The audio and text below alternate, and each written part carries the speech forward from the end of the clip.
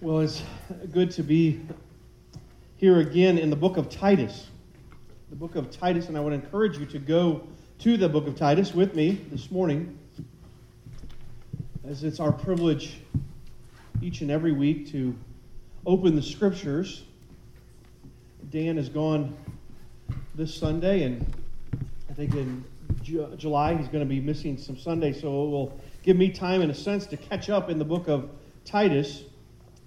And I have to be honest, as we go through the book of Titus, it's my desire to move quickly, and yet at the same time we're dealing with issues in the sense of good things, not bad issues, within our church as we replant, that are important for us to lay a foundation of which Titus, as a church planter, deals with them in great detail. And so it would behoove us to move too quickly, and yet I feel some obligation to do that. But we want to begin in Titus chapter 1.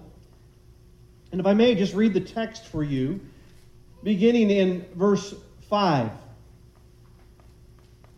Titus 1, verse 5. For this reason, this is Paul speaking to Titus, the church planter. For this reason I left you, Titus, in Crete, that you would set in order what remains and appoint elders in every city as I directed you. Namely, if any man is above reproach, the husband of one wife, having children who believe, not accused of dissipation or rebellion. For the overseer must be above reproach as God's steward, not self-willed, not quick-tempered, not addicted to wine, not pugnacious, not fond of sordid gain, but hospitable, loving what is good, sensible, just, devout, self-controlled, holding fast the faithful word which is in accordance with the teaching, so that he will be able to exhort in sound doctrine and refute those who contradict. The transformed lives begin with the gospel. There's no question that when we look at the church today, it is in much need of lives who are shown to be those transformed by the gospel.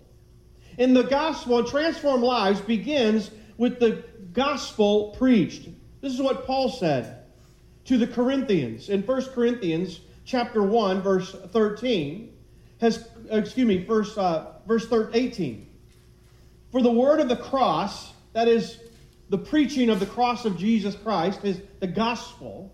For the word of the cross is foolishness to those who are perishing. But to those of us who have been saved, it is the power of God. The gospel, in and of itself, has a power to transform lives. We've talked about that many times. It has the power to bring dead men and women, spiritually dead people, to new life. It has the power to take those who are unrighteous and deserving of divine judgment to a position now of righteousness in Christ Jesus. A place of no judgment, no condemnation. If you remember in Romans chapter 1, that great treatise really by the Apostle Paul wrote, and he said this in Romans 1, 16 and 17. For I am not ashamed of the gospel, for it is the power of God for salvation to everyone who believes, to the Jew first and also to the Greek. For in the gospel, Paul says, the righteousness of God is revealed from faith to faith. As it is written, but the righteous man shall live by faith. He will not be condemned when he stands before the judge. The power to bring about a transformed life is inherent in the gospel itself. The gospel that you and I have come to know, if you are sitting here as a Christian today, is also not just there for the moment of salvation, but it is for the life of salvation, and also put in words of the putting off and putting on. It's the gospel preached that we learn to put off the old self and to put on the new self. To do away with the things of our sinful old nature and put on that which is consistent with the new nature in Christ Jesus. In Ephesians chapter 4, Paul says it so eloquently in Ephesians chapter 4, verse 22. Paul says this, that in reference to your former manner of life, you lay aside the old self, which is being corrupted in accordance with the lust of deceit, and that you be renewed in the spirit of your mind, and put on the new self, which is in the likeness of God, has been created in righteousness and holiness of truth. Therefore, laying aside falsehood, speaking truth to one another, be angry and do not sin. Do not let the sun go down on your anger, and do not give the devil an opportunity. He who steals must steal no longer, but rather must, what? Labor, performing with his own hand what is good. And that's what Paul is communicating here. In the gospel, there is a power to save and to transform the life. And it teaches us to lay aside all that is inconsistent with Christ's likeness and put on the likeness of our Savior. So true is this, that in Romans chapter 8, verse 13, if you will, Paul says this, for if you are living according to the flesh, that's the old self, if you are living according to the flesh, you must die. But if by the Spirit you are putting to death the deeds of the body, you'll live. That's the promise. You can't become a believer and not have a transformed life. It's not that you'll be perfected in this life. It's not that you'll be sinless. But your life changes because the gospel has the power to do so. Whenever we speak of this topic, it brings up some discomfort perhaps because we all know that we fail in so many ways. Sometimes we are so distraught over the struggle with sin that we wonder if really it's even possible.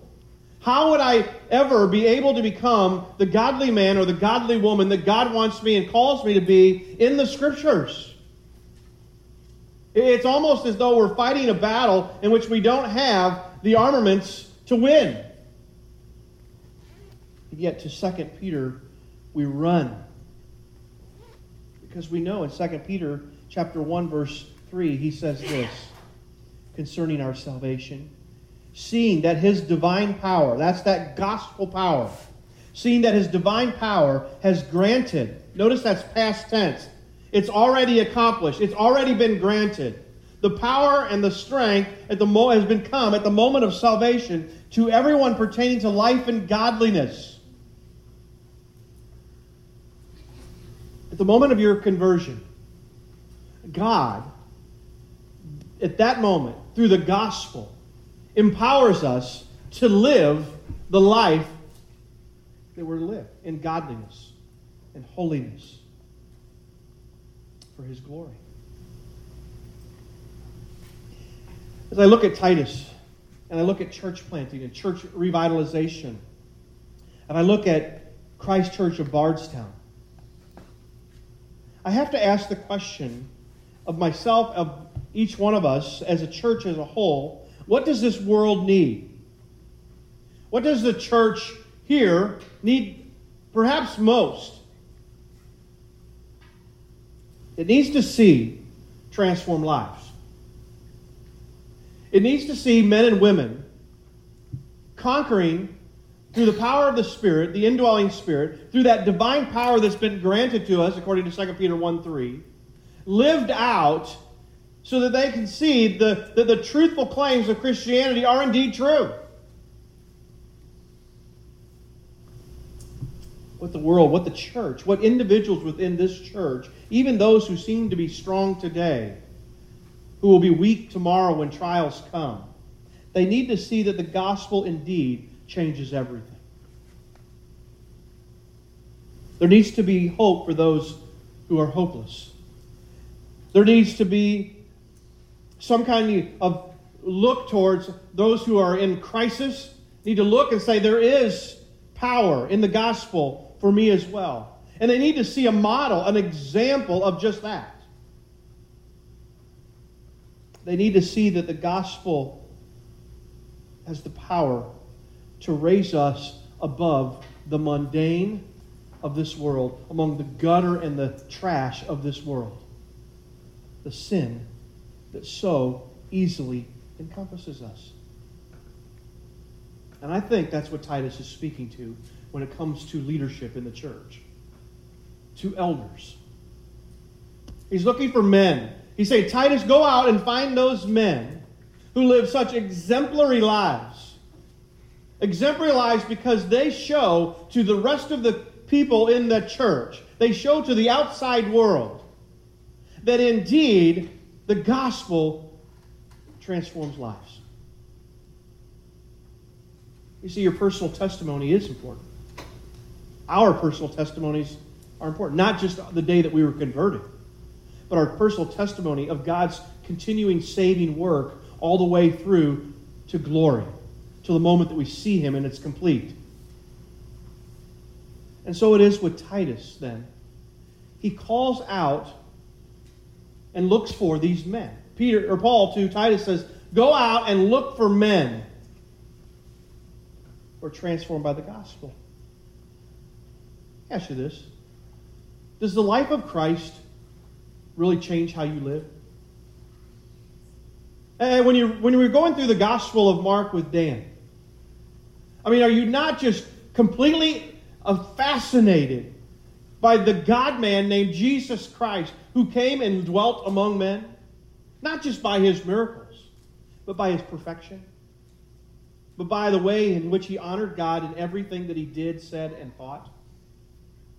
Lived completely under the power of God's Spirit. Astounding. That same power is this power that you and I are to live by. Are you not completely amazed, and I know many of you are, by the death that He died? An innocent, pure, spotless, unblemished lamb. And yet He was crucified, and there as He was crucified, He bore sin. Your sin and my sin. That ought to transform the way you live. Listen, He was taking on sin. He was spit on. He was mocked. He was ridiculed. How many of us have been mocked and ridiculed? Do we respond the same way? That's a transformed life. He didn't become angry. He didn't become frustrated. He didn't sit there and say, woe is me. He entrusted himself to His Father. And then when He died, He was buried and He rose again for His own new life. But what? For your new life and mine. A transformed life. You see, a transformed life in which now we are empowered to live for Him, like Him. I think when we come to Titus and we come to the elder qualifications, that's really where we're at. We know where we're at. That's what we're looking for. We're not looking, as we'll say in just a few minutes in more depth, we're not looking for men who are perfect. For no man is perfect. But we're looking for men, and we're looking for men to follow so that we can become like them. We're looking for men who are above reproach, as we'll see, so that we can also become above reproach, whether you're a man or a woman, a young woman, a child to look up to. That's what we're after. And I want to predicate with that because it's the gospel that transforms. It's not pull myself up by the bootstraps and become this kind of man. It's when we are face to face, moment by moment, every day with the very gospel, it changes our life. It changes how we live.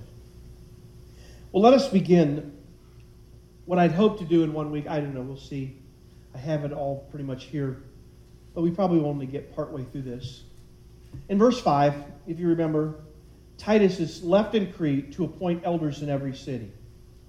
We are in Crete. It's a little, I say a little island. It's a big island in the Mediterranean Sea. The gospel has begun to make inroads. Paul and Titus have been going through. There's these little pockets throughout the island that now need to be formed and brought into conformity with what the Bible instruction is for elders, godly men, to lead them for the future. To build the church, God will use these godly men to build His church. And Paul says, Titus, you need to have the right kind of men. And so what kind of men are these? And this is important for us because in the next month or so we will be appointing and affirming men to this position. What kind of men should we look for? What kind of men should be appointed to this? He begins in verse 6, and I want to give them to you. I'll just kind of list them. We're going to make our own little list. And he says first in verse 6, namely, if any man is above reproach. That's item number 1. If any man is above reproach. If you notice also, he will say it again in verse 7, for the overseer must be above reproach. Twice he lists it. I think it's because it's like an umbrella. He's going to set up the umbrella and say, under this umbrella there are all kinds of facets, but I want you to see this man ultimately who's going to be put in this position of authority, going to be put in a position to teach, going to be put in a position to protect, to shepherd the flock, must be above reproach. As we're going to see, this above reproach is in his private life. It's also in his public life. He can't go out and live one way to the world, and yet in his private life, his home life, it's something different. He must be above reproach. It's one whose life is lived above the level of being able to be reproached by others. This is the kind of the synchronon of characteristics of this man. The primary qualification of a man is the above reproach. All of the other traits are going to be a description of a man who is above reproach. You know, above reproach is kind of an old-fashioned word in a sense. I remember as a 14, 15-year-old man, we went through a book on the elder qualifications. It was geared for just men. And they kept using the word above reproach, and nobody really defined what that is. And so I've tried to use what other men have used and taught me, and that's the word blameless. You want to be above reproach, it means that you are blameless. Now, blameless doesn't mean that you're faultless, that you've reached some level of perfection. No leader has become without sin. Every man, every woman is, to some level, sins still and continues to sin this side of heaven. It's dangerous to even, and there are those who would say out there today within quote-unquote Christendom, it would say that you can reach a level of perfection. That's a dangerous place for leaders and congregations to pretend that anyone could become perfect. Nor could we ever demand perfection out of anyone. To be above reproach means to be unaccusable. Unaccusable. It speaks of a person whose character or conduct is free from damaging moral or spiritual accusations. No one can come up and say, this person did this or that, and it's sin, and it's evil, it's wicked, whatever it may be, and it actually stick. Or people would actually believe it. In a hotly charged political environment that we live in, another great word I like to think of it as, he's inimpeachable. He can't be impeached. He's going to be put into a position of authority, and because he's above reproach, nothing can stick to him. Because everyone knows it would be a false charge. Because he lives his life in an irreproachable manner. This is the kind of man that no one suspects of any wrongdoing, any type of immorality, or any misconduct. He has the demeanor and the behavior over time that has gained the respect and the commendation of others, even those who he disagrees with.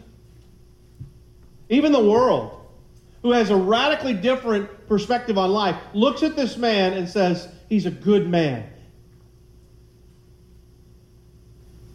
He lives the life Paul called in Ephesians. I love Ephesians, and you go back to it so often, I do. He says, it's a life worthy of the calling with which you've been called. Paul says all this great things about how the gospel makes this impact in our life and our position in Christ. And then in chapter 4 of Ephesians, he says, now go live a life worthy of the calling with which you've been called. This man doesn't. This man lives a worthy life. And Paul leads with this overarching quality for a number of reasons. Why does this man need to have this huge characteristic. It's paramount because he's going to be invested with authority over other people. John Calvin said this. He said, he must be blameless. Speaking of this elder concerning him being above reproach. He must be blameless, or one marred by no disgrace that would diminish his authority. He should be a man of unblemished reputation, end quote. As an elder, uncorroborated accusations will come. They will. People will accuse you of all kinds of things. The immature, the sheep, will turn around to try to bite you, and they will bite you with an accusation. But he who is above reproach will receive the benefit of doubt because his reputation is impeachable. Unimpeachable, excuse me. Being above reproach is the key to effective leadership for the shepherd. For the shepherd is to be an example to the sheep. You see, any man who lacks integrity is not worthy to be followed. A man with a good reputation stands out among the sheep. The sheep look to that one who stands out as one who has integrity, of a life transformed by the gospel. That's what we're talking about. Sheep are hopeless animals, of which all of us, including elders, are sheep. And yet the hope of the sheep is Christ. And they see Christ and his transforming power of the gospel of Christ through these men. Contrast that in Titus chapter 1, if you will, with the men of Crete. Look at verse 12. One of themselves, a prophet of their own, says, Cretans are always liars, evil beasts, lazy gluttons. This testimony is true. Verse 16. They profess to know God, but by their deeds they deny him, being detestable and disobedient and worthless for any good deed. You see the contrast that Paul is making here? He's making a contrast. You need to be completely, radically different in your transformed life by the gospel than these liar Cretans, by these false people, by these disobedient, by those who say one thing but do another. Now let me ask, let's get practical. What's that look like? What's that look like for us here at Christ Church of Bardstown? Well, we could name a whole list. Paul's going to name an inspired list for us, but just on a very practical level, these are men who keep their commitments, aren't they? These are men who give of their time sacrificially. They keep their word, even when it hurts. These are men who other people look to and say, hey, if I need advice in life, if I'm in a crisis, this is who I pick up the phone and call. Or text nowadays. These are the men who have earned the respect of others. They've never demanded it. This is a man who the church believes when he speaks. Outside the church, to the world, a man who is above reproach shows up to work on time. He doesn't cheat. He doesn't steal from an employer or anyone. He holds a steady job. The people that he works with views him positively because of his excellent work, because of the habits of his life, because of the priorities of life, because when he walks into work, he's considered one who always puts others before himself. The list could go on and on, couldn't it? Let me ask you this, and this isn't just for men, this is for women too, because as we said 2 weeks or 3 weeks ago, this is for all people to be aiming for. The question is this: where do you stand or fall in being above reproach? If you ever take a sermon and you go home and you review it, put in big bold letters at the top, where am I not above reproach? And prayerfully ask that question. Well, to help us to do that, we'd better move on to the second one that Paul gives us, the second quality. And I say quality because these are not a checklist. These are qualities that a man ought to have. Number 2, he says the husband of one wife. Verse 6. These elders are to be the husband of one wife. And I think this would be advantageous for us to, in a sense, see this with the number 3, which precedes it, or which follows it, and that's having children who believe.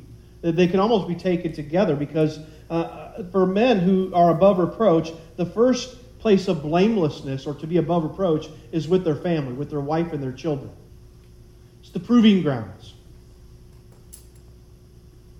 We ought to see men who are leaders in the church who have relationships with their wives and children that are exemplary. Not perfect, but exemplary. Different from the world. Transformed by the gospel. I have to say, I'm reminded of this often by my own children. Okay? They like to make sure that I keep this one in check. I remember a time that Rachel and I were joking about something, just having some fun. I don't even remember all of the details. But I used one of those forbidden words. Okay? And by forbidden, I don't mean what you and I would probably consider a curse word, but it was a word that were not allowed to say. And I could say this, and I say this with all due respect, but my wife has given my kids a list of 1,598 words they can't use, right? To keep them pure, to teach them and to train them and to instruct them. Or they bring negativity. Okay? So I'm thankful she's got them. The problem is I haven't memorized all 1,598 words, if you know what I mean. Well, one day we were joking, and I said one of those words on the list. And no sooner had I said it when out of the back seat of the car, and I don't remember who said this, they won't want me to tell who it was anyway, said, "Dad, you're a pastor, clean up your language." Okay? Now, some of you guys have always had that, out of the mouth of babes, right? I guarantee it was said in the most respectful manner. They meant no disrespect whatsoever. But my point is this: those who lead must be men who reflect an excellence of character in their home. In their home. Our wives and our kids know us the best, and they prove the veracity of our claims to the transforming power of the gospel. Thus, Paul tells Titus, an elder must be first the husband of one wife. Let's look at it quickly. The husband of one wife. This is in both Titus's list to Titus and Paul's letter also to Timothy in 1 Timothy chapter 3. And it's always listed first after above reproach. He must be above reproach, and then immediately Paul says in both lists, he must be the husband of one wife. We don't always put lists in order of priority, but in the New Testament, predominantly you see this. What is often listed first is always number one of importance. A man's marriage and sexual life speak of the true nature of his spiritual qualification to lead the church of God. Now, a more literal translation would be, he's a one-woman man instead of the husband of one wife. He's a one-wife kind of man. Now, I'm going to say right now there's a lot of disagreement over what this is actually speaking of. But I want to quickly work you through a couple of those interpretations and draw a few conclusions as we go. I don't want to belabor this point. I think we're probably all very similar in this. But one of those interpretations that I don't hold to is that elders must be married. This is a qualification that Paul's saying that because you have to be the husband of one wife, you have to be married. And so that disqualifies anyone who's not married.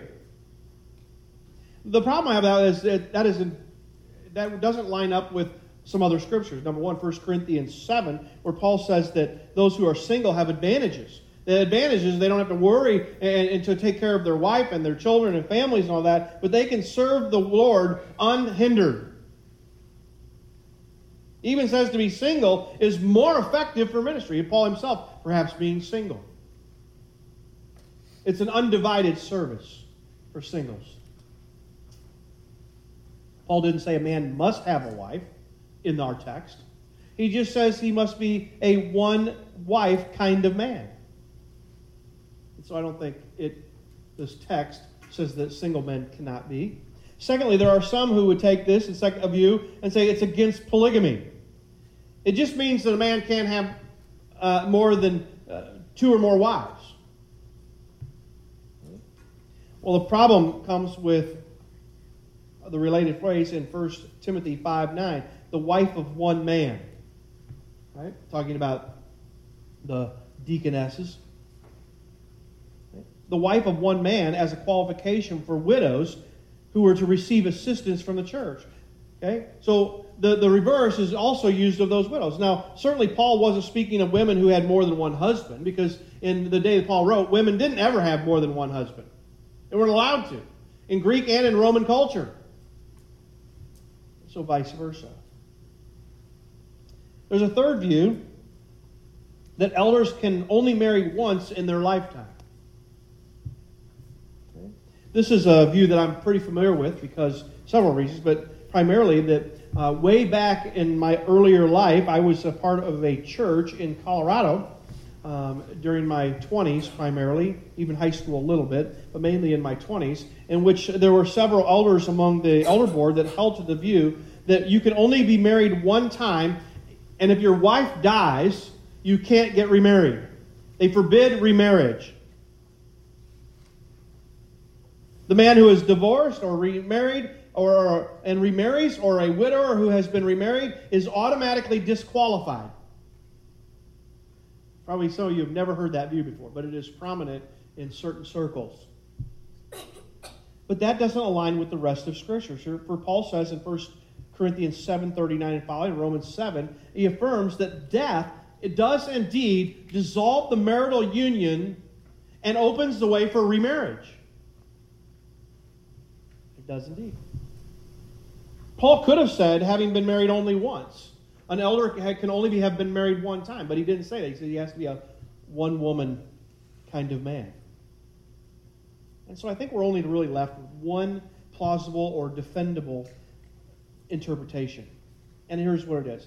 Paul is here instructing Titus to prohibit any man from elder that is not above reproach in his marriage, particularly in the realm of sexuality and emotional support.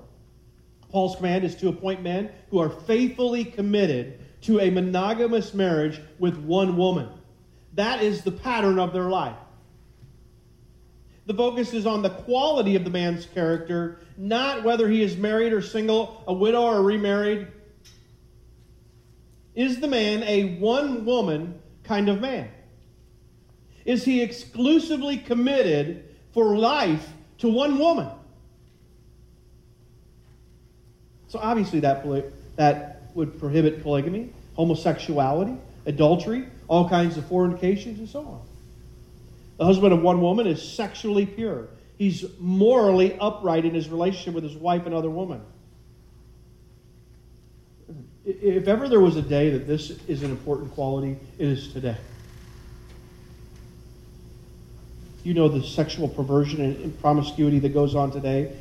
The church needs men who demonstrate God's design for marriage. And that's one man with one woman for life.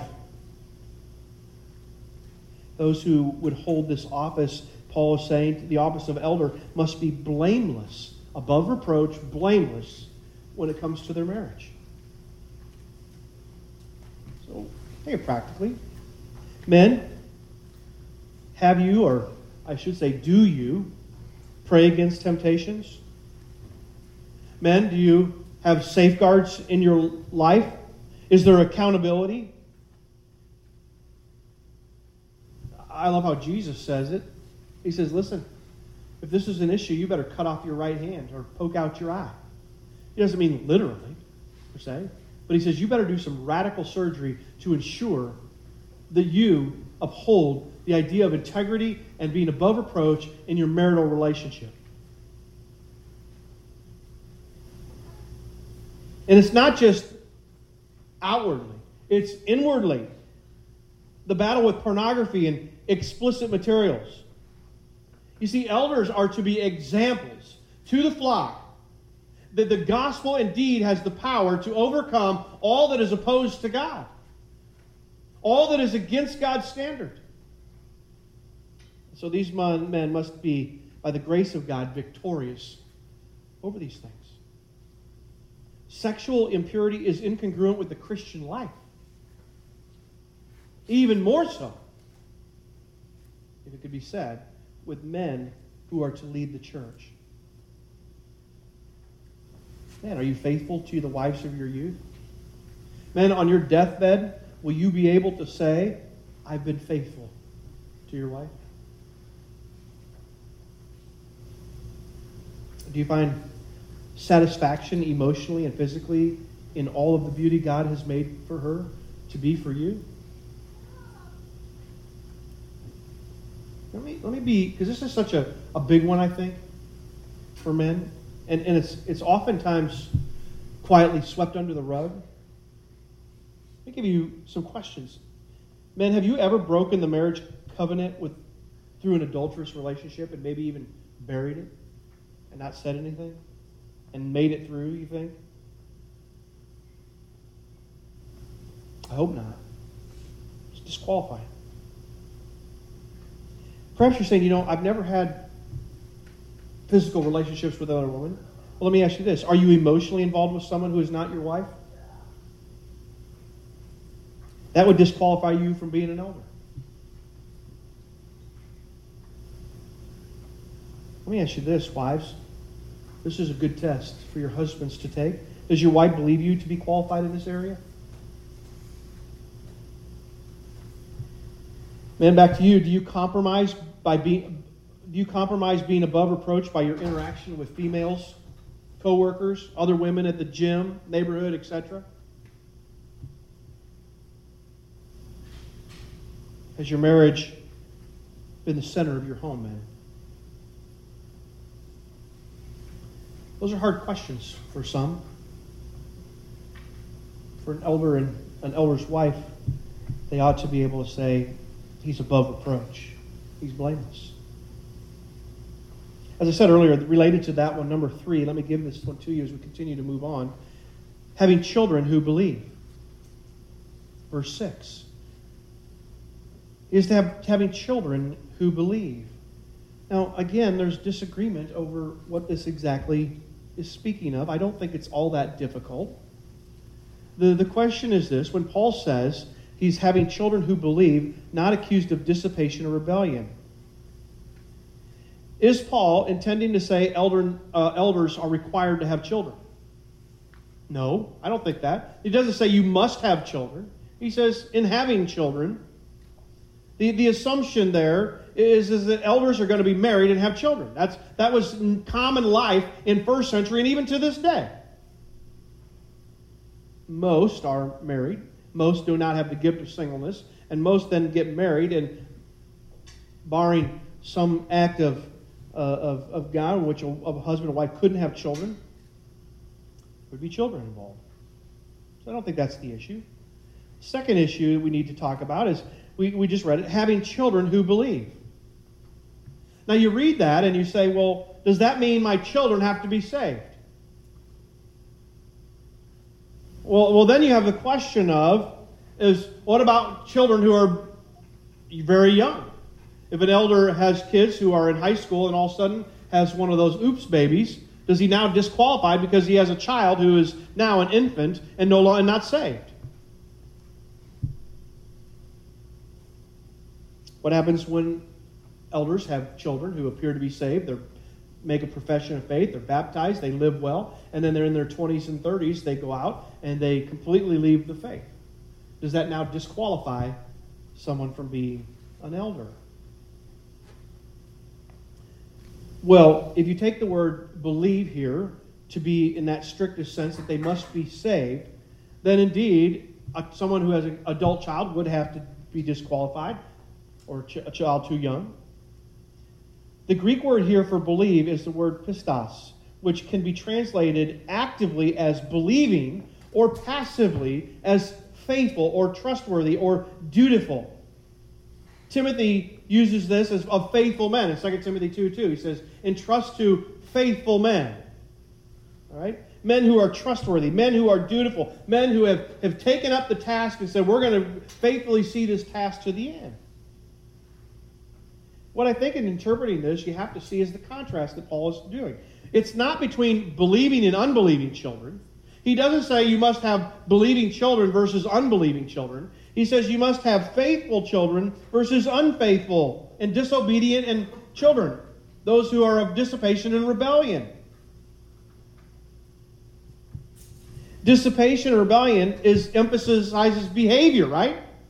An elder has to have children who are not completely ruled by rebellion, are not ruled by behavior that is disgusting and sinful and wicked. Unbelieving children can be taught to live moral standards. In any God-fearing home, that's what we're teaching our children, because ultimately we can't change the human heart, but we're setting them up so they can hear the gospel and believe.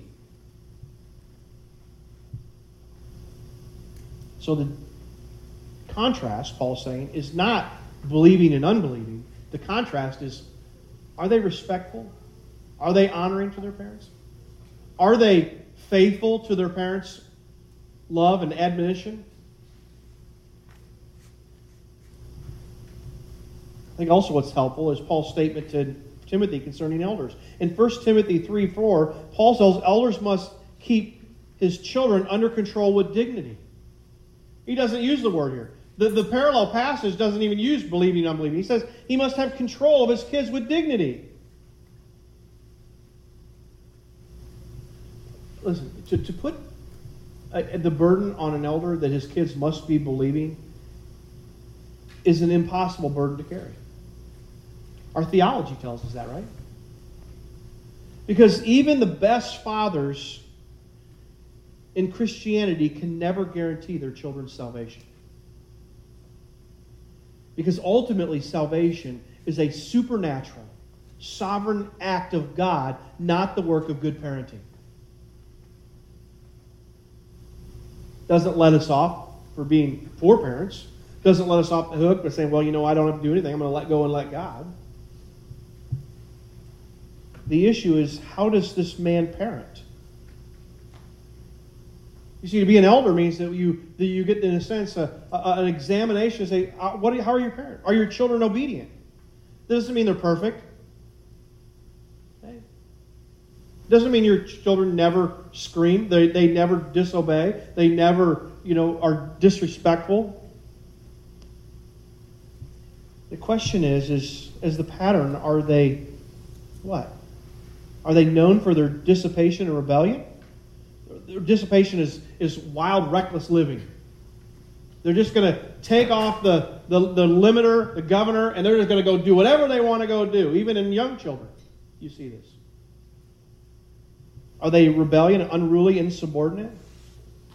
Or are they what? Under control, managed well?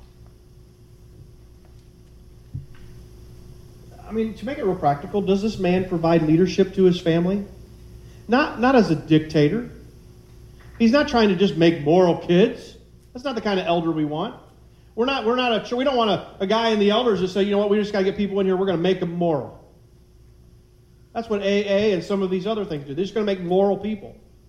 We're not interested in making moral people. We're interested in proclaiming Christ crucified, so that people's lives are completely changed. They have the power under the gospel that lives are transformed to the glory of Christ.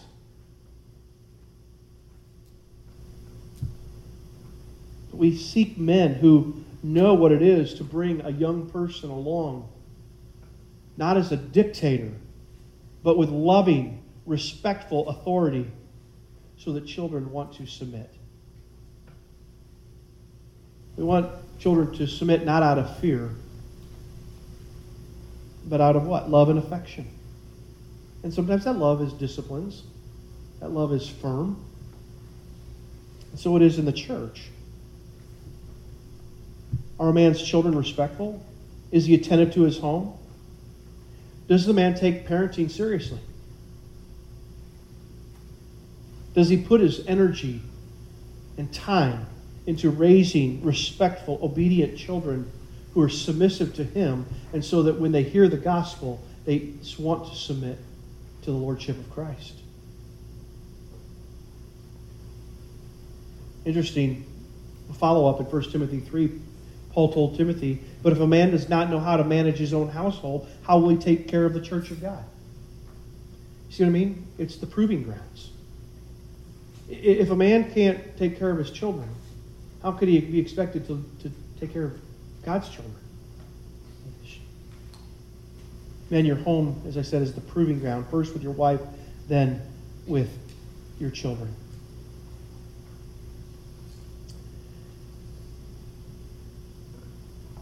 Before I move any further, I think we ought to just quit there and come back, and I can finish up the next ones next week. But let me just give you a little something, if I may. We've been talking about elders. And in one sense, some of you men know that you ought to be, and where you ought to be, and you know that you're perhaps not there. God's grace is sufficient, isn't it? And He's bringing you along if you're His child. And I want to encourage you, men, who you hear these words and you go, I'll never be there. I'll never get there. Ultimately, it comes to this. It comes to the gospel, doesn't it? What we've talked about. And understanding that the gospel alone has the power to transform. And oftentimes what gets in the way is ourselves. Whether it be our laziness, our selfish pursuits. We want to do what we want to do when we want to do it. And raising children is fun when they were little babies and our wives took care of them, for the most part. But now it takes time. It takes self-sacrifice. I want to encourage you to do just that. With your wives, it takes time. It takes humility. It takes willing to confess sin and repent of it. And yet, some of you men have found some, by the grace of God, some success. And for them, we give thanks. And also call you to a life of leading in the church. One of my favorite books to read was The Reformed Pastor by Richard Baxter. He died decades, centuries ago. And he warns pastors. Really a warning to churches as they look to men who will lead the church. And he says this to those who would be elders. Take heed to yourself, lest your example contradict your doctrine, lest you unsay with your lives what you say with your tongues, and be the greatest hinderers of the success of your own labors. He's speaking about being above reproach, isn't he? He's speaking about those who would have all of the right doctrine, say all of the right things. And yet, truth be known, it hasn't made a hill of beans difference in our lives. Because we still live according to the flesh, and instead of living the transformed life that comes through Christ and the gospel. Let us pray. Our gracious God in heaven, again, we're humbled. There's a certain level of fear and intrepidation to open up such a passage, preach such a passage, listen to such a passage, because not one of us will ever be qualified on our own. Not one of us would ever be able to evaluate ourselves by this standard and find ourselves worthy of a position of leadership, let alone, Father, any of us here in this room, men and women, could have any success were it not through the transforming power of the very gospel that we love. It is because Christ died for our sins, and the judgment we deserve has been taken. It is because He died our death, but He was raised so that we also are raised to a new life. And your Spirit lives within us and gives us, by your grace, through the Word, the power of the gospel lives out in transformed lives. God, again, we confess, each one of us here, that we are but sinners. But we are also sinners who have experienced the tremendous grace, the wonderful, marvelous, unmatched grace of Christ. And because of that, Father, we pray that each one of us this week would go forth and live lives above reproach, blameless, unimpeachable. A life where no one could accuse us of any immorality, any evil deed, anything that stands against your perfection. God, this would only be true if you work in us and through us to the praise and the glory of our great Savior. And it's in Christ's precious name we pray. Amen.